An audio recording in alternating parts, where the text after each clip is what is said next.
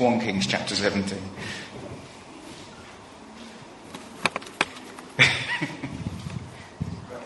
Yeah, thank you.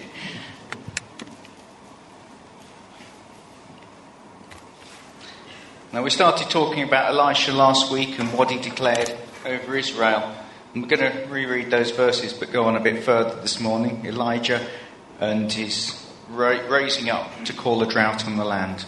Now, Elijah the Tishbite, who was of the settlers of Gilead, said to Ahab, "As the Lord, the God of Israel, lives before whom I stand, surely there shall be neither dew nor rain these years except by my word." And the word of the Lord came to him, saying, "Go away from here and turn eastward, and hide yourself by the brook Cherith, which is east of the Jordan. It shall be that you will drink of the brook which I have commanded the ravens, to provide for you there." So he went and did according to the word of the Lord, for he went and lived by the brook Cherith, which is east of Jordan. The ravens brought him bread and meat in the morning, and bread and meat in the evening, and he would drink from the brook. It happened after a while that the brook dried up, because there was no rain in the land. Then the word of the Lord came to him, saying, "Arise, go to Zarephath, which belongs to Sidon, and stay there. Behold, I've commanded a widow there to provide for you." So he arose and went to Zarephath. And when he came to the gate of the city, behold, a widow was there, gathering sticks. And he called to her and said, "Please get me a little water in a jar that I may drink." As she was going to get it, he called to her and said, "Please bring me a piece of bread in your hand." But she said, "As the Lord your God lives, I've no bread, only a handful of flour in the bowl and a little oil in the jar. And behold, I'm gathering a few sticks that I may go in and prepare for me and my son, that we may eat it and die." Then Elijah said to her, "Don't fear. Go do as you've said, but make me a little bread cake from it first, and bring it out to me, and afterwards you may make one for yourself and for your son.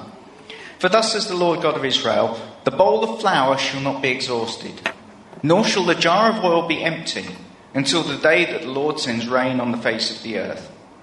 So she went and did according to the word of Elijah, and she and he and her household ate for many days.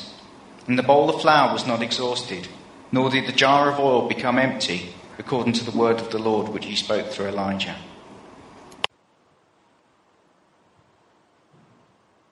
And there are two parts to this story that we read. Firstly, Elijah is obedient. He goes to a certain place and is provided for. And then when that provision runs out, God takes him to the place of further provision. In both cases, the important point is that God provides. But in order to access that provision, Elijah has to be listening and acting. I'll say that again. In order to access the provision of God, Elijah has to be listening and acting. For us, the two key elements in seeing God's provision are the same. We need to be listening and acting. These are the doorways to the place of faith. If we want to be in a place of faith, listening is not enough. Listening requires action. Obedience is action. It's hearing and doing. Be hearers not only of the word, but doers also. See, faith comes by hearing, and hearing by the word of Christ. We know that. We speak that truth. I said it only a few weeks ago, Romans 10:17. If we want faith, you've got to be listening. For faith to rise in our hearts, for God's provision in difficult situation, whatever that situation might be, the first requirement for us is to be listening, because faith comes by hearing. So if you're not listening to God, you won't get faith. If you're not taking time to talk to him and to hear from him and to dwell in his word, faith will not come. And all you'll have is worry and concern to take you through the difficult circumstance. But when we listen, faith comes because we hear what God is saying into our circumstances. But it also says in James 2:17, faith without works is dead. Faith without works is dead. In other words, We've got to hear the word, and then we've got to take action based on the word we receive. Hearing alone is not enough. Faith and action are required for our faith to become real. Faith and action have to work in tandem, and we'll see this more as we work through the passage. But if I believe in something without taking action, is my faith real?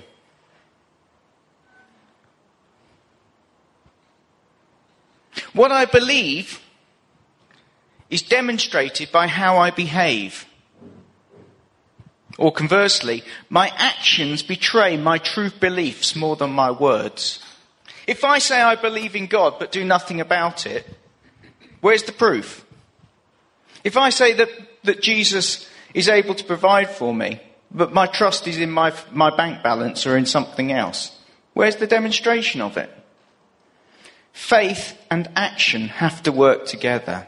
I have to hear and I have to obey and do. And this is what we see with Elijah. He heard God's word and he obeyed. And the word that came to him first of all was to go to a brook. Not so complicated, is it? To go and live by a brook.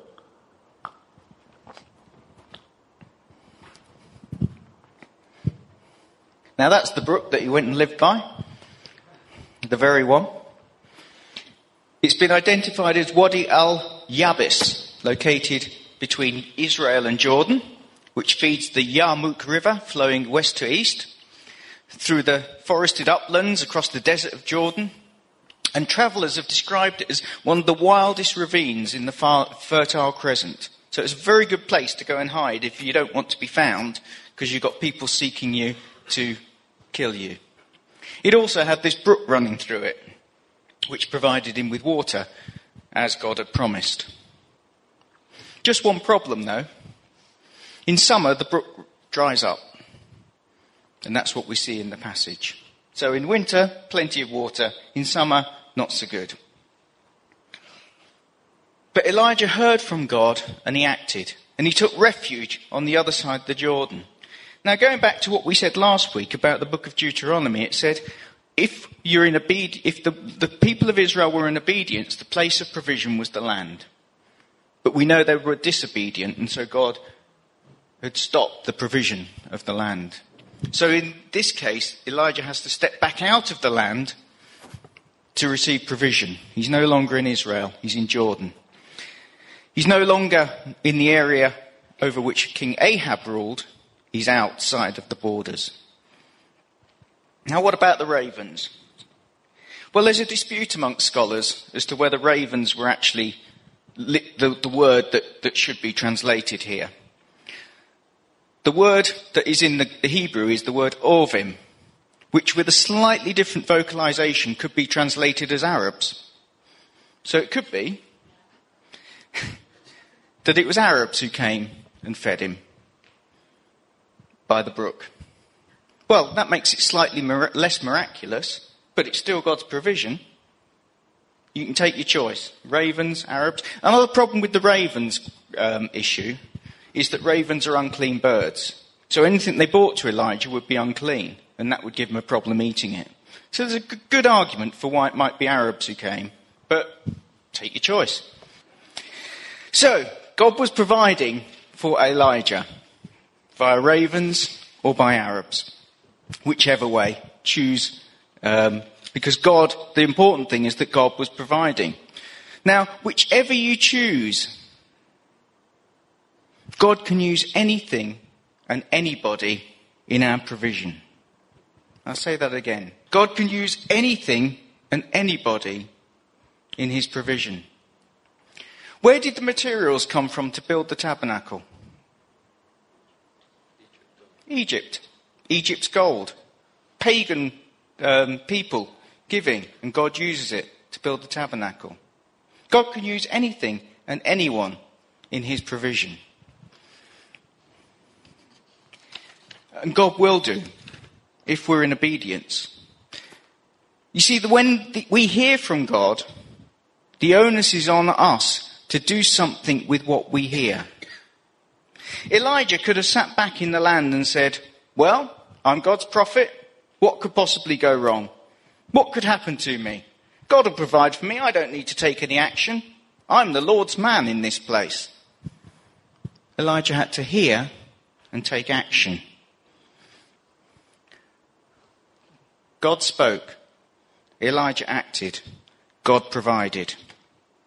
If he'd done nothing when he heard from God, he would have found himself either suffering in the drought of the land, or else he would have ended up as one of the prophets that Jezebel slaughtered.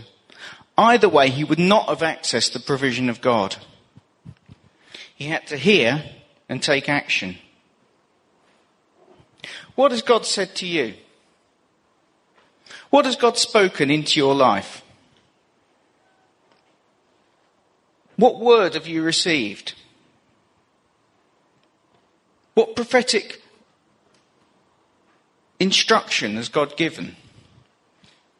What has God spoken? What has God placed in your heart? What are you doing about it? We hear, we take action. Revelation is given for obedience. You see, a prophetic word is not guaranteed. It's not the Lord said this, therefore it will happen. When we prophesy, we speak possibilities only. The onus is on the recipient to hear, to weigh, and to act on the word received. God spoke. Elijah acted. God provided. The provision of God is worked out in our obedience. Faith without action is dead. Elijah heard, he acted, and God provided. And so Elijah found himself in this brook in Jordan, being fed, being watered, until the provision dried up. But then, at that point, when the provision dried up, it didn't mean that God was no longer looking after Elijah. It was just that a transition had to take place. If we take it that the idea that it was Arabs who were feeding Elijah, we could say that he moved from the natural to the supernatural provision of God. You see, as Tony Miller said, everything God transitions, he brings to greater glory. Are you going through a time of change at the moment? Are things in your world being shaken? Are things not as they were? Are the certainties being rattled? It's because it's a time of transition. Our country, our economy, everything is in a time of change and transition. But that which God transitions, he brings to greater glory when we go through it in faith with him. And if God is shaking your world at the moment, it's because he's preparing you for something greater, something better, something where you will experience more of his blessing and his provision. And so it was with Elijah. The provision that he had was removed, but only so that God could bring about a miraculous provision. And he commanded Elijah to go to Zarephath, where he'd be provided for. Now, where was Zarephath? Zarephath was the other side of Israel. It was in Lebanon, present-day Lebanon. It was next to Sidon, and you'll remember from last week, Sidon was where Jezebel came from. It was still not in the land, it was just in a different part of the pagan world that Elijah was sent to go to. And he was sent to a pagan woman. Notice in verse 12 she says, your God, the Lord your God lives. Not my God, your God. She wasn't one who was in faith in Yahweh. She was a Phoenician widow. And not only that, she was preparing to cook her last meal so that she could then sit down with her son and die.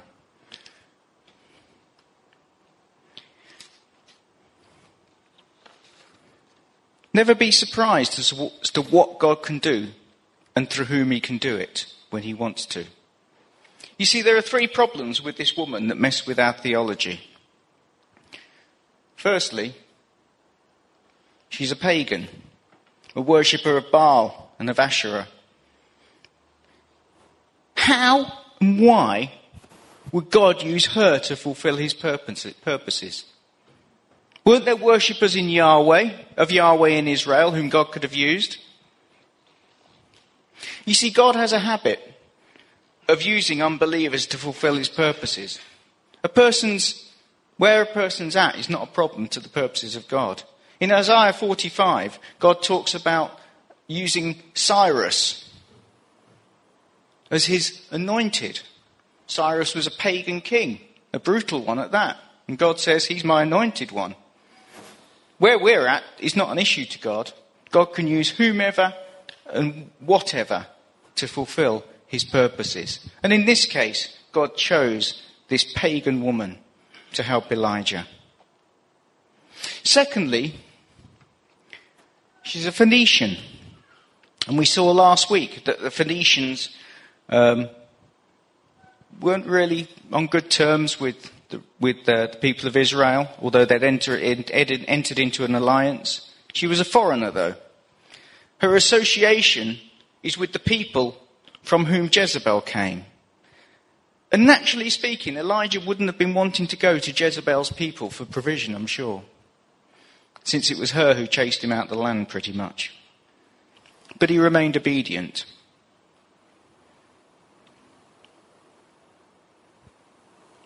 Do we put up barriers to whom God can or can't use in his purposes? Are there issues that stop us reaching out to this person or that person? Maybe even touches of racism within us.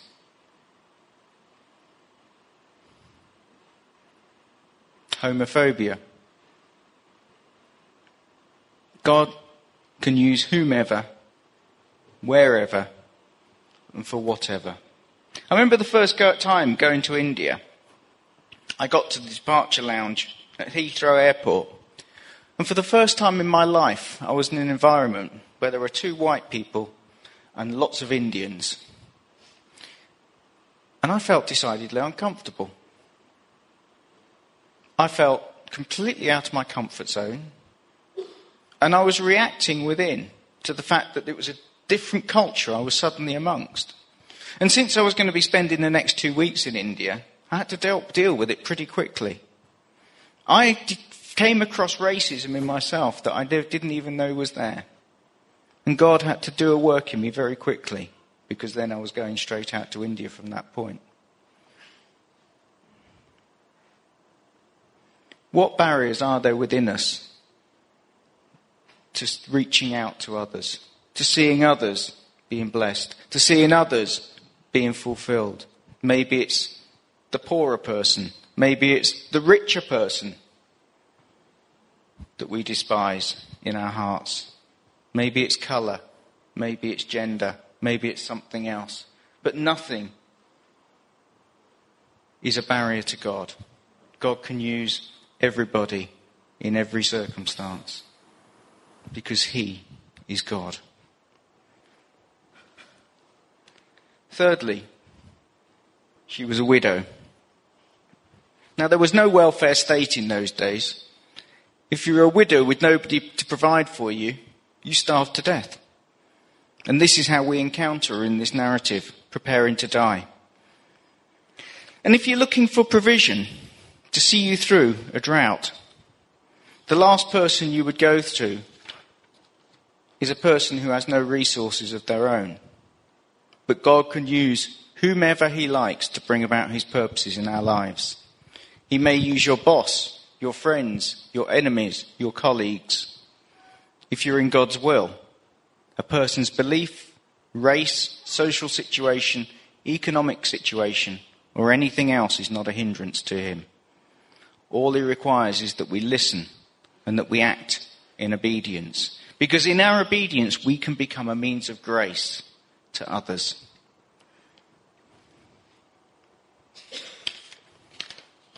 And in the narrative, Elijah comes to this woman and sees her collecting sticks in order to prepare her last meal.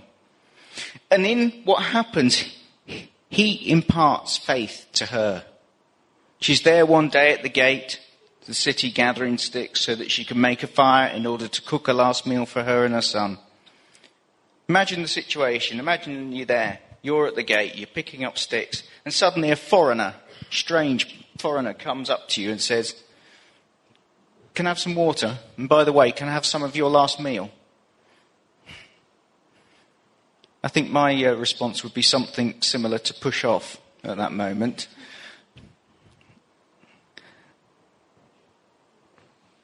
Elijah was obedient. But in something of what he said to her, "Do not fear. Go and do as you said, but make me a little bread cake from it first and bring it to me, and afterward make one for yourself and your son. For says the Lord of Israel, the bowl of flour shall not be exhausted, nor shall the jar of oil be empty until the day that the Lord sends rain on the face of the earth." In something of what he said, he imparted faith to her, that she was willing, in the midst of her difficulty, in the midst of her facing her end, she was willing to grasp hold of something he was saying. And that willingness to grasp hold of it caused faith to be born in her heart. And she said, okay, it seems senseless. We've only got one meal left, but yeah, I'll share it. Who knows what might happen? Because she was willing.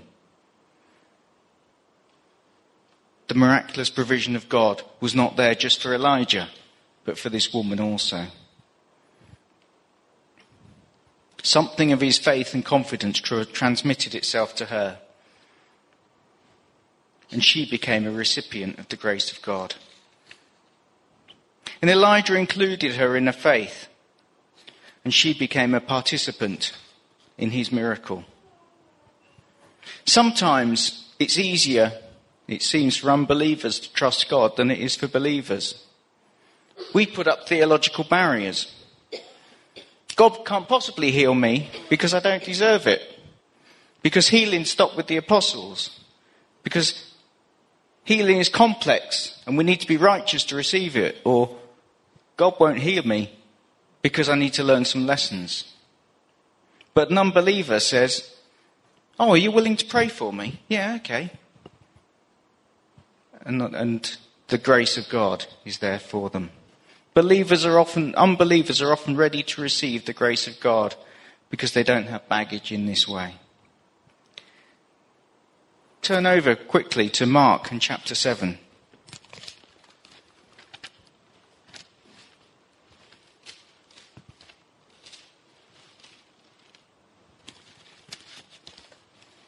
And verse 24.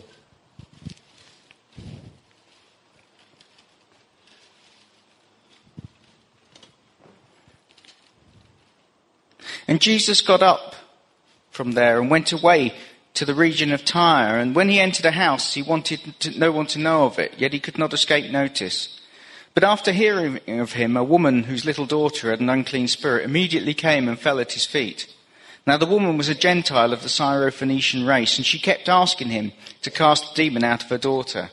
And he was saying to her, "Let the children be satisfied first, for it's not good to take the children's bread and throw it to the dogs." But she answered and said to him, "Yes, Lord, but even the dogs under the table feed on the children's crumbs." And he said to her, "Because of this answer, go, the demon has gone out of your daughter." And going back to her home, she found the child lying in the bed, the demon having left. So this woman came to Jesus in this exact same area where Elijah was, Syrophoenicia, the same region of the country.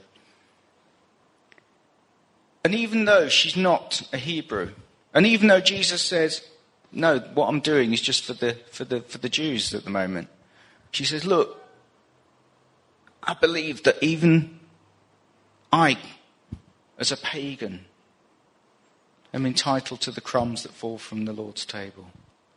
And Jesus said, "Yes." Who is willing? How do we know who is willing, who is wanting, who is ready to receive something from the Lord?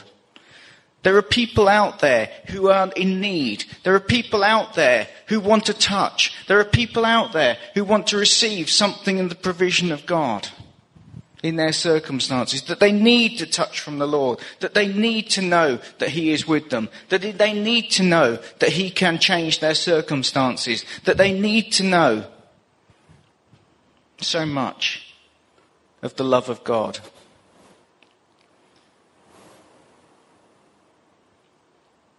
And just because they're unbelievers at this moment doesn't mean that God cannot touch their lives.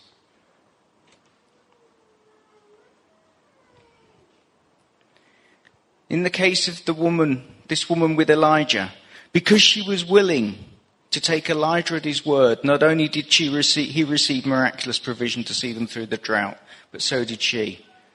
And who knows which of our unbelieving friends might be in the place of receiving a miracle from God that will bring them to faith. Are we willing to reach out? Are we willing to offer prayer? Are we willing to say, here's some crumbs from the Lord's table, that they might be fed, that they might receive, that they might be raised up to faith, that they might know that there is a God in heaven who lives and who cares? Are we willing to take that step and reach out? Are you willing to offer prayer to someone who is sick or distressed? Who knows what God might do through you? And you can share the joy of God's provision with somebody else. Because the bowl of flour was not exhausted, nor did the jar of oil become empty, according to the word of the Lord which he spoke through Elijah. And I believe in this day, the provision of God is there for us, that God will see us through. But the provision of God can also flow through us. And the touch of God can come upon those that we know. And the grace of God can impact the lives of other people around us. But we need to be willing. We need to be obedient. We need to be willing to hear and to take action. The world is in a drought right now. But as we press into God, we can be confident of his provision. But he's looking for a people who are both willing, listening, and acting. And as we listen in faith and take action, who knows what God will do through us and for us. Amen. I've really focused. I mean, I know this story very well, and it is ravens, because otherwise the song doesn't work. Okay, just so that you know that. And I sang it to Rich yesterday to prove it. Anyway, the verse I am home. Oh, I'm not going to sing it. I might be humming it while we do the buffet. The verse that God has really laid on my heart, which has really spoken to me this morning, is when Elijah said to the lady, "Don't be afraid. Go home." Verse 13. "Go home and do as you have said. But first make a small cake of bread for me from what you have and bring it to me, and then make something for yourself and your son." What he didn't say was, make up the whole quantity and divide it by 3. So you make sure you've got what you need. What he said was, make mine and then go and make you and your sons. And I feel that sometimes when God is asking us to do something, we say, well, hang on a minute, Lord, I just need to get everything sorted. I need to have everything in place. I haven't quite got enough money this month to see us through, to bless that person. I haven't got enough qualifications to get that job. So I'm not going to step out in faith yet. I'll just need a bit more time. I need a bit more. And we keep saying, not quite yet, not quite yet. And God is saying, you've got to step out in faith. I'm asking you, and I will provide. And I don't want you to make something up and divide it by 3 to make sure you're okay. I want you to go, step out, get that thing that I'm asking you to do. Go and bless that person. It may be time, but God is asking us to do things. And he says, don't look to yourself to see if you're okay first before doing what I've called you to do.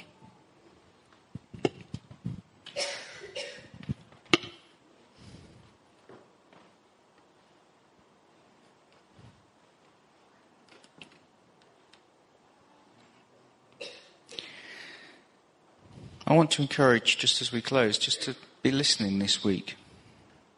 To be listening. Lord, what would you have me do? Who would you have me bless? How can I reach out? How can I bring your grace into the life of those that you love around me? Whoever they are. Father, I pray that you will give us wisdom and that you'll bring us revelation. And that, Lord God, you will help us to take action when that revelation comes. That we might indeed be a blessing in the land where you have placed us. Thank you, Lord. Amen.